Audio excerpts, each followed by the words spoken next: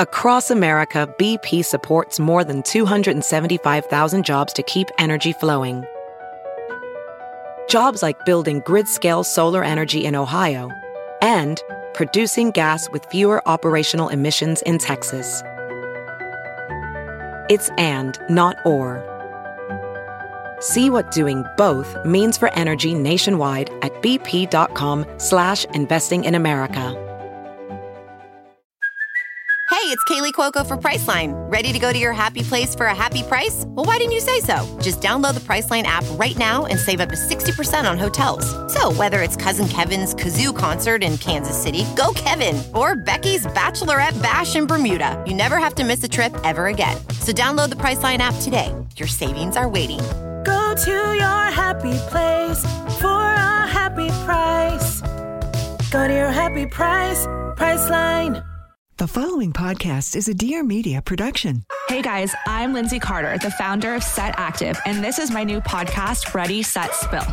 Finding the balance between being a mom, running a business, and still maintaining somewhat of a social life is a constant work in progress. We live in a time where social media glamorizes everything that we do, but life isn't always a perfectly curated Instagram post.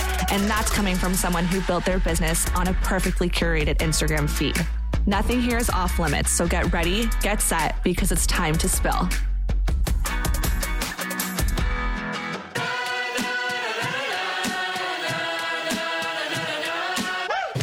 Hi, I'm Caroline Stanbury, and I am divorced, not dead. I'm a former Bravo TV star and now former wife. Fresh off the back of my divorce, I'm bringing real stories, real life, real talk on all things that aren't said between each other, society, the sheets, and everything in the middle. And lucky me, you'll be joining me for the journey, so buckle up. Welcome back to another episode of Divorce Not Dead. And this week I'm joined by a really inspiring female guest. So welcome Katie Lopes, who is not only a divorcee, a busy mom, successful entrepreneur, but has a very successful brand, Stripe and Stare, and has been featured in things like Forbes and many others. It's an underwear lounge brand, which actually, funny enough, as having just opened it, I realized that I have been using, because I'm a big shopper, on Shopbop and things like this. So I always had this delivered before, funny enough. It's so comfortable. But we are here today because Katie's story is so fascinating. Honestly, Katie, I was reading it on the treadmill and couldn't quite believe what I was reading. She lost everything, including her home, through no fault of her own. She woke up one day and she was $1.5 million in debt. Well, I mean, Katie, you haven't even heard the half of it. Like I had this week, my therapist loves my story. He's like, can't believe it. I had this week where on Thursday I got burgled. House, like just a little bit, just a few laptops missing and stuff. Sunday, my dad died. And Monday, I found out my husband was basically living a financial lie and we'd sold our house to fund his imaginary business. So yeah, I found out that we were in a rented house, 2 small children and £1.5 million worth of debt. It was the week from hell, that's for sure. But I think the thing when the worst happens to you is, weirdly, I'm grateful for it now. It's taken me 5 years to say that, but I am grateful for it now because you don't really find out what you're made of, do you, until you're tested. And this certainly tested me. I mean, I think when you wake up like that and you don't have any help and as you said, sort of everything, the shit had really hit the fan, you've got no choice but to stand back up. You know, you can't sit down. And I try and tell women this all the time in the podcast because we all know them. A lot of women would have broken under that pressure with, you know, a death in the family, you know, losing your husband is enough. And then the financial strain as well with 2 young children. I mean, most people will have like literally collapsed. Oh my God, I did collapse. I really did collapse. It took me about a year, I think, to kind of get over the shock of it and to be able to even have the headspace to start being strong enough to rebuild and all of that sort of thing, because it's a really physical thing when you go through that amount of trauma all in a row. So, I mean, I'm sure you've been through grief. You know that you get very tired and you need to rest and things like that. And I was trying to work and not giving my body the time to recover from everything that had happened. So it did take me I didn't set up Stripe and Stare until about 18 months after it happened, because I needed that time to kind of recuperate and kind of get my feet back on the ground and work out where we were going to live. And, it's everything. It's your schools. It's everything. Your life is just totally turned on its head. So sort of starting from scratch, in fact, not even starting from scratch, starting from minus £1.5 million worth of scratch was a lot to take on board. But I was lucky that I had always worked, and I'd worked in retail for about 10 years. And while I was in retail, I'd developed this knicker product. So I'm just so grateful that I had something to fall back on that could provide a future for my children and I, and gave us something positive to focus on. So, I mean, a lot of women wouldn't have been in the workforce while they were having children for, 10 years, but thank goodness I had always worked. So I did have something to fall back on and rebuild my life with. I preach that in every single podcast I do. I don't care how rich you are, how rich of a man you marry. You need to be able to work. And I see it every day as a female sort of entrepreneur in the Middle East. When I do put a job out, so many women asking for jobs, but they're like, can I pick up my kids they haven't been in the workforce, first of all, for 10 years or whatever, or 6 years. And then they're like, I need to pick up my child at 3 and I'll be there by 10.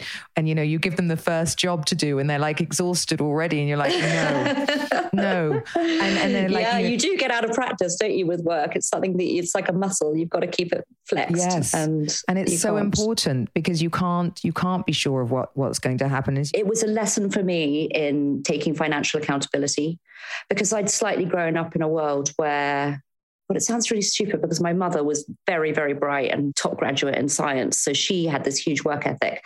But I grew up in a very old-fashioned English family where the boys were, we were sort of taught all day, every day that the men were supposed to earn the money and the women were supposed to be the child carers and take on the household side of the family. But something in me had said, I want more than that. And so I'd always fought to work and enjoyed working and found a lot of purpose in it. But I don't think, even though I had been doing all that I'd ever truly taken financial responsibility for myself. Like, I'd always trusted my husband. Like, he was a banker, he was clever, he was like successful and all these things. So I sort of let him run the financial side of our household without questioning it in the way that I should have. And that's basically, I just didn't have my eyes open enough and wasn't aware enough of what was going on in our family. And that was a very big lesson to me. And what's something that I instill, I've got a 13-year-old daughter and I instill in her. It's like, take care of your own finances, like share them, but know what's going on. I just didn't know what was going on. And so many women have said to me since, God, my husband could do exactly what your husband did. And I wouldn't have a clue. I just let him run that side of the house. So it's a big lesson in women, just like Oprah Winfrey talks about it a lot. It's like, always take responsibility for your own finances and know where you are with them. And for me, that was a very big learning curve. And I think it's communication, because I think that is the way our generation was brought up, not to ask these questions because it's considered crass, or it's considered like you're money grabbing. The husband does everything and you stay home and make a nice house. And I think that happens less and less, to be honest. It's now a 2-income household. But what's fascinating is that he was able to, take loans in your name, to use your accounts and put the debt into your name, really. Yeah, and I just trusted him completely blindly. And I just look back at myself and I'm like, how could I have been so naive? But it's your husband. You do trust your husband. If you can't trust your husband, who can you trust? It's just about responsibility, isn't it? And taking ownership and sharing the responsibility rather than sort of allowing somebody else to dictate your world and not understand it fully. Does that make sense? Yeah. So after you sort of woke up and you found you were in this 1.5 million of debt, your husband's gone, like, what do you do? Because as you said, you needed a year to grieve. But so in the meantime, where did you go? What did you do?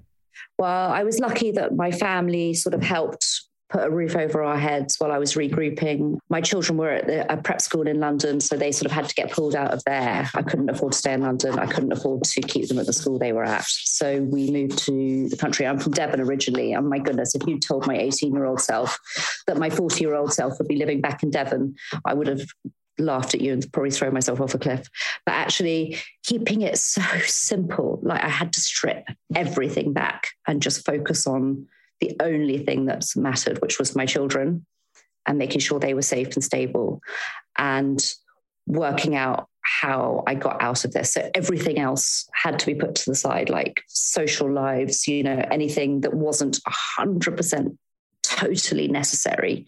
And I became like a nuclear weapon with focus and slow and steady. You've just got to focus on what needs to be done right now and just breathe. So moving to Devon was really good because, London, I'm sure it's like Dubai, it's hectic, it's busy, there's so much going on. But actually moving somewhere that was very quiet, that was very safe, that was a lot cheaper, just helped me find the headspace to focus on the things that I needed to focus on, and everything else from my life had to disappear for a bit. And then when you did that, I mean, obviously, did he try and reach out? Did he, My ex? Yeah. What he did was very, very extreme. And there was a lot of mental health issues going on there. And he moved back to Australia, which is where he's from. And actually, I talk about my therapist a lot. He was like, this is one of the most extreme things I've ever heard in all my 30 years of being a therapist. But one thing you've got to know is that you can never rely on him for anything ever again. And he'd been a hugely successful banker, earning a lot of money. So at that point, it was like impossible for me to believe. So that took me about 18 months to realize that there was going to be no financial support coming from there. And it was on me. Basically, I had to do everything. I had to be the provider and the breadwinner and the emotional support for my children and create the new family for them. Has it hit him? I mean, does he realize what he's done, or is it just he's just completely... No. I think...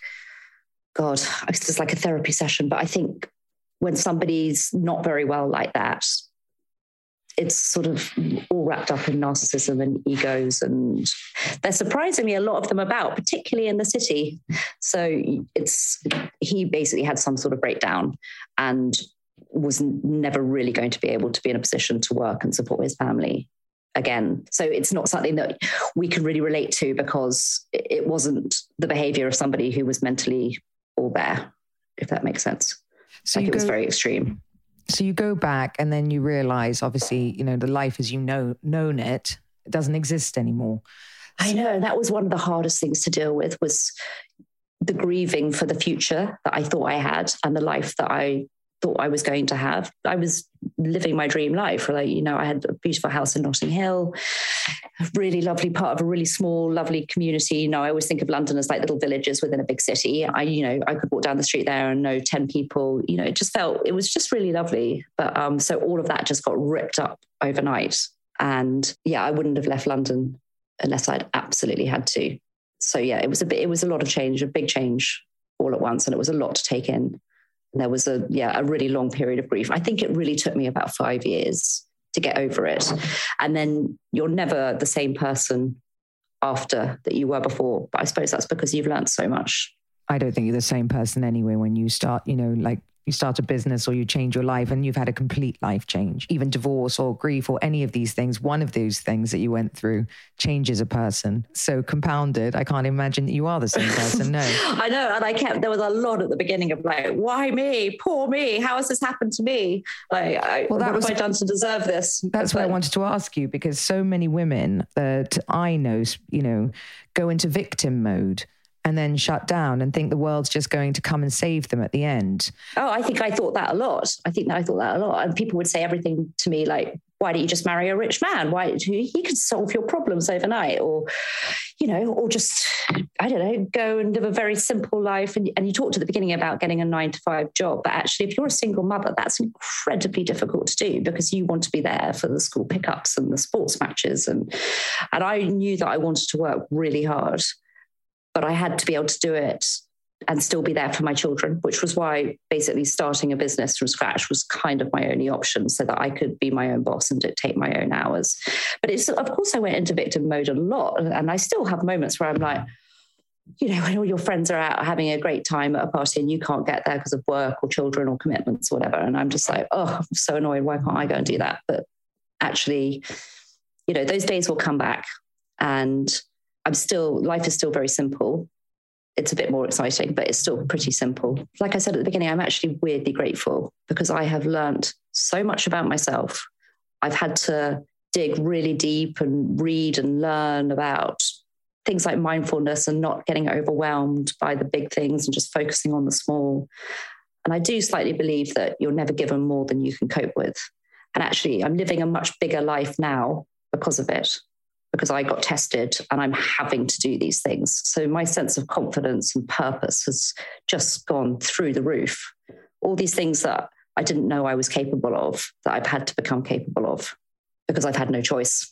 But I think that that's just so important. Like, I mean, Sophie, my sister-in-law, is exactly the same. She's so grateful for the experience of getting divorced in a way that it made her the person she is today. And for me, like, I mean, I'm much more successful on my own now than I was married. Because you have to be. You've got no choice. You've just got to get on with it, haven't you? Yeah, there's no and one... Actually, Sophie's podcast that she did with Caroline Fleming, I used to listen to all the time. And I think we were sort of going through our stuff at the same time. So podcasts actually have been like a game changer for me. So whenever I was having a bad day, I would just listen to Sophie and Caroline, just listening to human beings, and Sophie who's been through the same thing, whether it's that or whether it's going more like Deepak Chopra or Brené Brown, you know, all these things. Like there's so much conversation going on around putting ourselves out there and challenges and tests and all of that sort of thing. I mean, there is. And I think it's, you know, listening to other people's stories so you don't feel alone. How did you get the strength then not to, you know, completely break, as you said, and then start again and rebuild? Because, you know, as you said, you're starting from a pretty dire situation where you have to pay it back, right? Well, I mean, are people chasing you for money? Oh my God, it was awful. But people would be sort of on the phone going, I'm so sorry, I know this is not your fault. However, can you pay me £30,000 tomorrow? And I'd be like, where am I going to find £30,000 from tomorrow? It was just about, you know, it was hustling and sort of being very straightforward with people about the reality of it, because I think my husband had told so many lies that people thought I was sitting on sort of tens of millions. And it was like, you have to understand, none of it is true. I'm going to do my absolute best to pay you back, but you're going to have to work with me a bit here. Otherwise, it's just not going to happen. And most people, I think, if you're truly honest with them and talk to them a lot, are pretty understanding. Most people are good, aren't they? And will work with you. It was just about, being very organized and prioritizing and just slow and steady rebuild. I was really lucky at the beginning because a few things fell into place at the same time for me before I started Stripe and Stare. So I knew I had this amazing product that people lost their minds for. Like the knickers are basically emblem for everything of the strength, and because they've been on exhibit actually in the Victoria and Albert Museum because they picked us as the future of underwear because they're so comfortable and they're sustainably sourced. So they did a retrospective of women's underwear. So it was like showing how women's underwear had gone from the corset right through to us being the future of underwear and all the stages in between, but how it had mirrored female rights. So they kind of became this emblem of power for me. And so I had this great product. And I got really lucky that someone I'd worked with in the past was working as an MD in London, and she was not happy in her job. And then a seed investor came to me and said, Katie, I've been watching you over the years, and I think you're really interesting. And if you ever want some money, I'll give it to you. Not a huge amount, but I'll give you a bit. So I had those two things that fell into place for me and enabled me to open Stripe and Stare. And we started very small, back in line with that, keeping it small, simple, baby steps. And it's really, really weird, but I knew it was going to work in a way I've never known anything before. I think a lot of that was, again, back to do with podcasts. I'd listened to a lot of like Gabby Bernstein, and it sounds so woo-woo and out there, but like the manifesting. And it's like, if you know to your core it's going to work, it sort of does.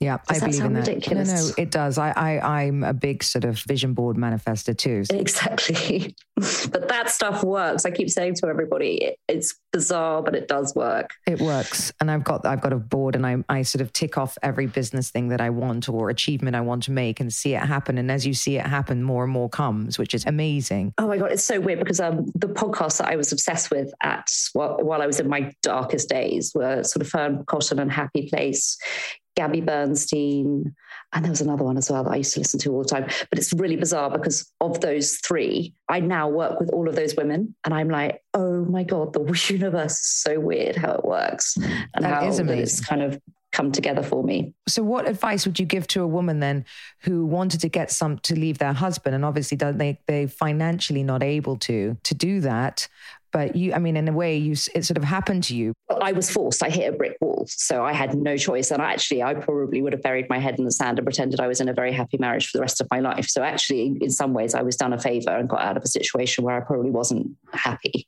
But yeah, God, that would be harder, when things aren't as drastically bad. So you can stay with it and worrying about the children and all of that sort of thing. But what advice would I give? I think that's the thing, isn't it? Is you've just got to know what you want. And it's that vision board of what's going to make you happy in 5 years' time. And then what are the steps you need to take to get there? And whether that's working on your marriage and making that stronger, or whether it's starting something for yourself. And you can start businesses with so little money these days. Like a website costs next to nothing to start up, and just test and start really small, baby steps. It's really interesting, actually. We did a VC raise last year. So we raised some sort of proper investment money into the business. And we will only 4% of venture capital money goes to female-run businesses in the UK. And it's because we don't put ourselves out there. We're so risk-averse women. And we don't walk into a room and sort of go, oh, my business is going to be worth £100 million in the way that probably men do. But actually, I think that's our superpower and our strength, is that we are more cautious. So we start smaller. We work out what it is that we're good at. We work out what our business is going to be good at.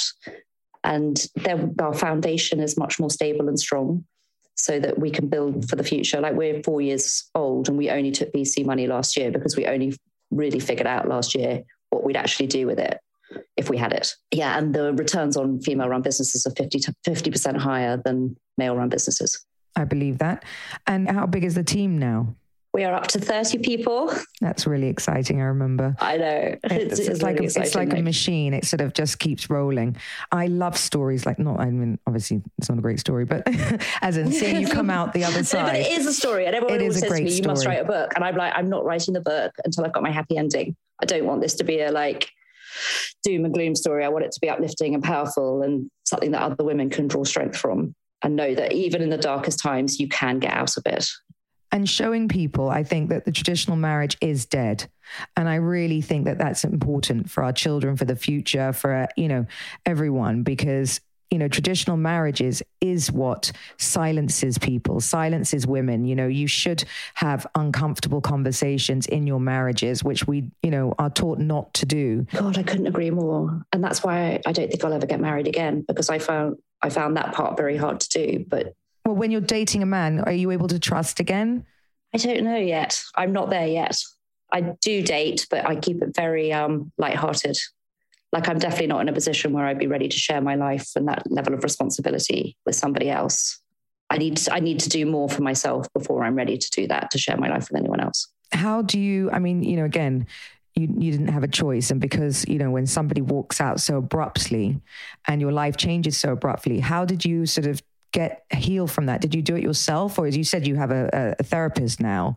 I definitely needed to speak to somebody and just kind of unravel it all in my brain. But it sounds so sort of, I don't know, but just making sure you get enough sleep, making sure you're really fit and healthy in your body, eating right. And just that's for me, it was about keeping life incredibly simple. And it's healing, isn't it? It's just time. You've just got to give yourself, your mind, your body, your soul, time to heal from the trauma. And that takes a really long time, I think.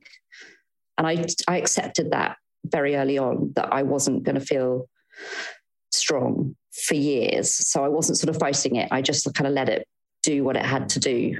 Does that make sense? Just to work its way out of my body. And how were friends around you? Oh my God, I'm so lucky that I just had, and I knew I had this from the beginning, that got a group of about probably 6 women who are just they've been my friends for 20 years. They know me like a sister, and they were unbelievably strong. And that's what pulled me through. That was a big part of what pulled me through, is knowing that I had an army behind me who had my back. And so now, obviously, I mean, in a way, it's kind of closure as well, that at least he's left the country.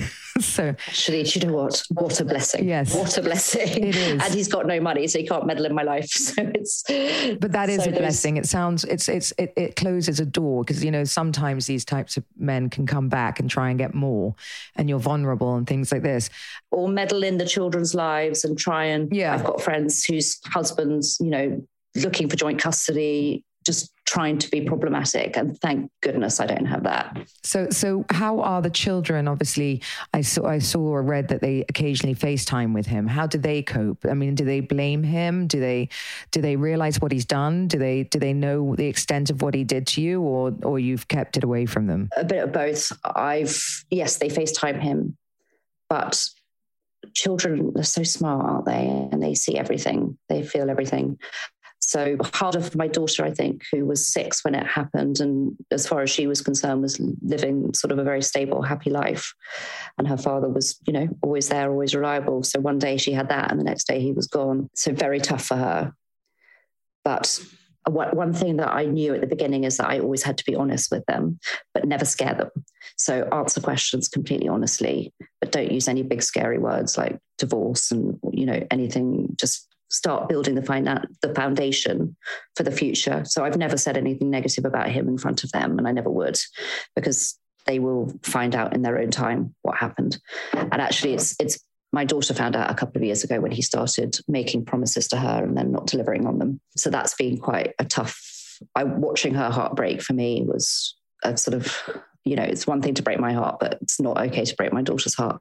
So I sort of put in more boundaries at that point. So now the FaceTimes are very, very top line. There's nothing deep, but they're thriving. You know, they have thrived off the simpleness of our lives. Although my daughter's 13 now and she started at boarding school in September, so she's like taking over the world, but doing so well. Like they're both really happy, really stable, and you know, I have a thing that all children want is Groundhog Day. They need that sense of security, the boundaries, knowing what they're coming home to every night. So a big part of my focus was keeping life as consistent for them as I possibly could. And that's a big part of why I've not dated with anyone serious. You know, I just can't have that risk of bringing somebody into what we've created, which is a very stable, calm, happy little universe. So that's kind of enough for all of us, I think, at the moment. I mean, you know, I think children and people, a lot of people don't leave unhappy marriages, or they, you know, it's always, I stayed for the children. I did this for the children, but children are, as you said, extremely resilient, and they sort of, whatever becomes their new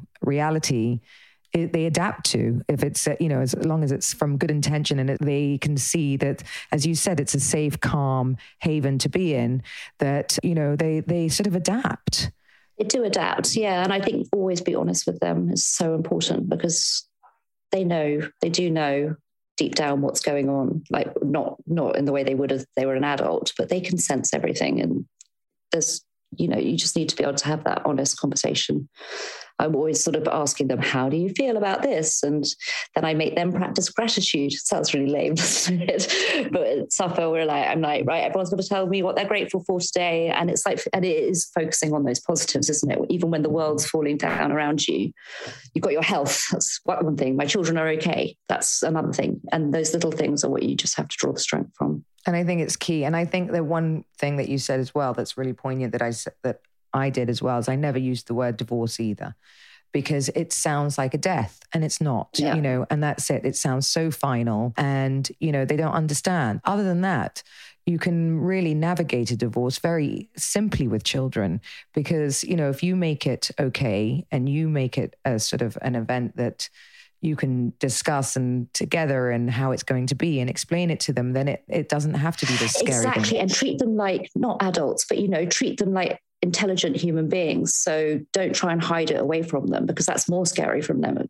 if they don't know what's going on. But just tell them what they need to know when they need to know it. And they're really good at asking as well for the information they need at the right point. Mm-hmm. I think. I don't know whether you've seen that with your children. No, they are, especially my daughter. Girls, they're all over it, aren't they? They are. And she was never, I always said, you know, are you okay about everything? And she just said, yes, as long as you're happy, I'm happy, mummy.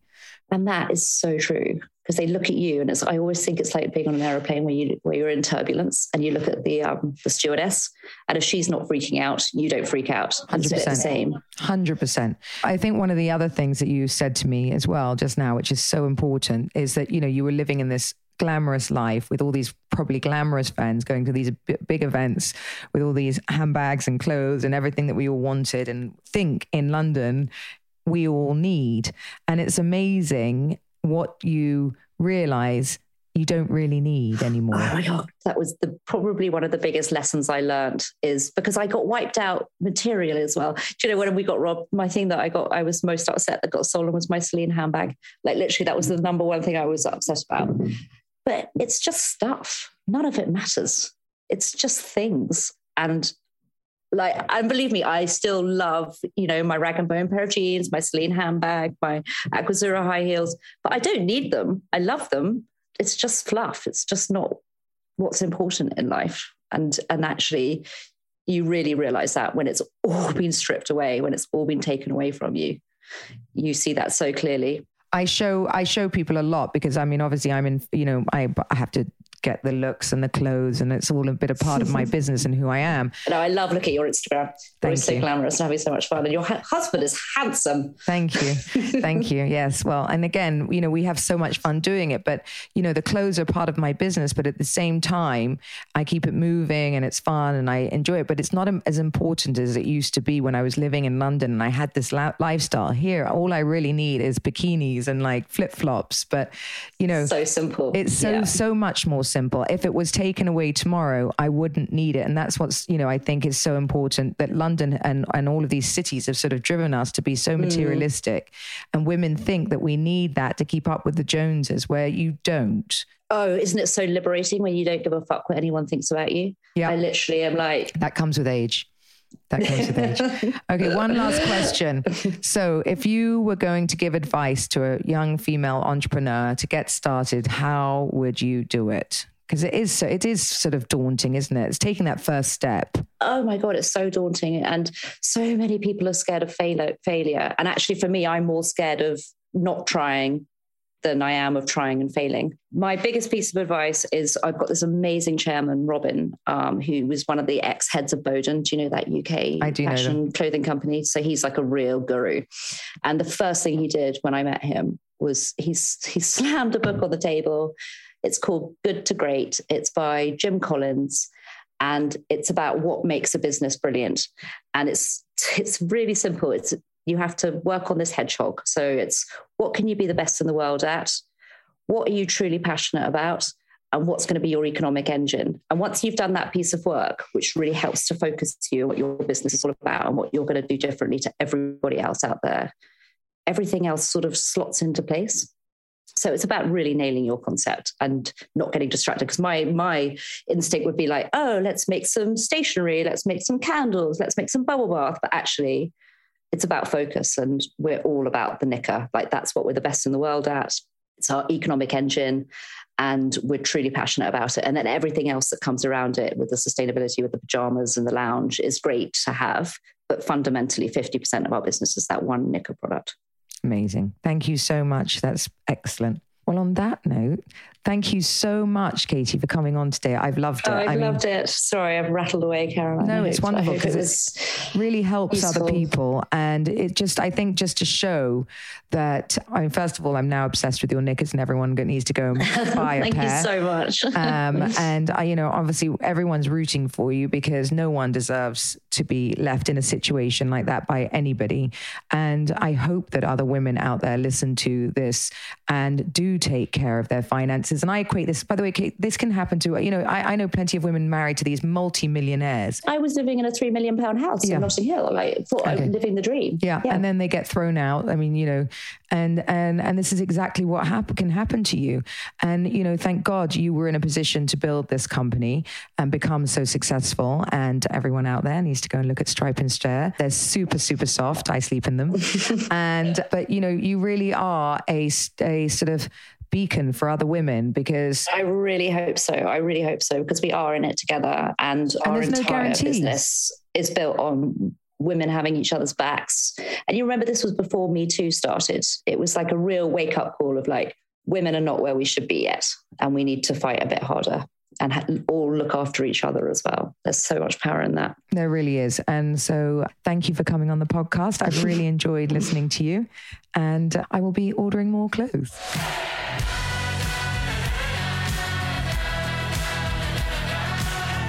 Thank you for listening to Divorce Not Dead. Tune in next Wednesday for a new episode. Don't forget to subscribe, rate and review. We'd love to hear from you. Follow me on social media at Caroline Stanbury for all the behind the scene action.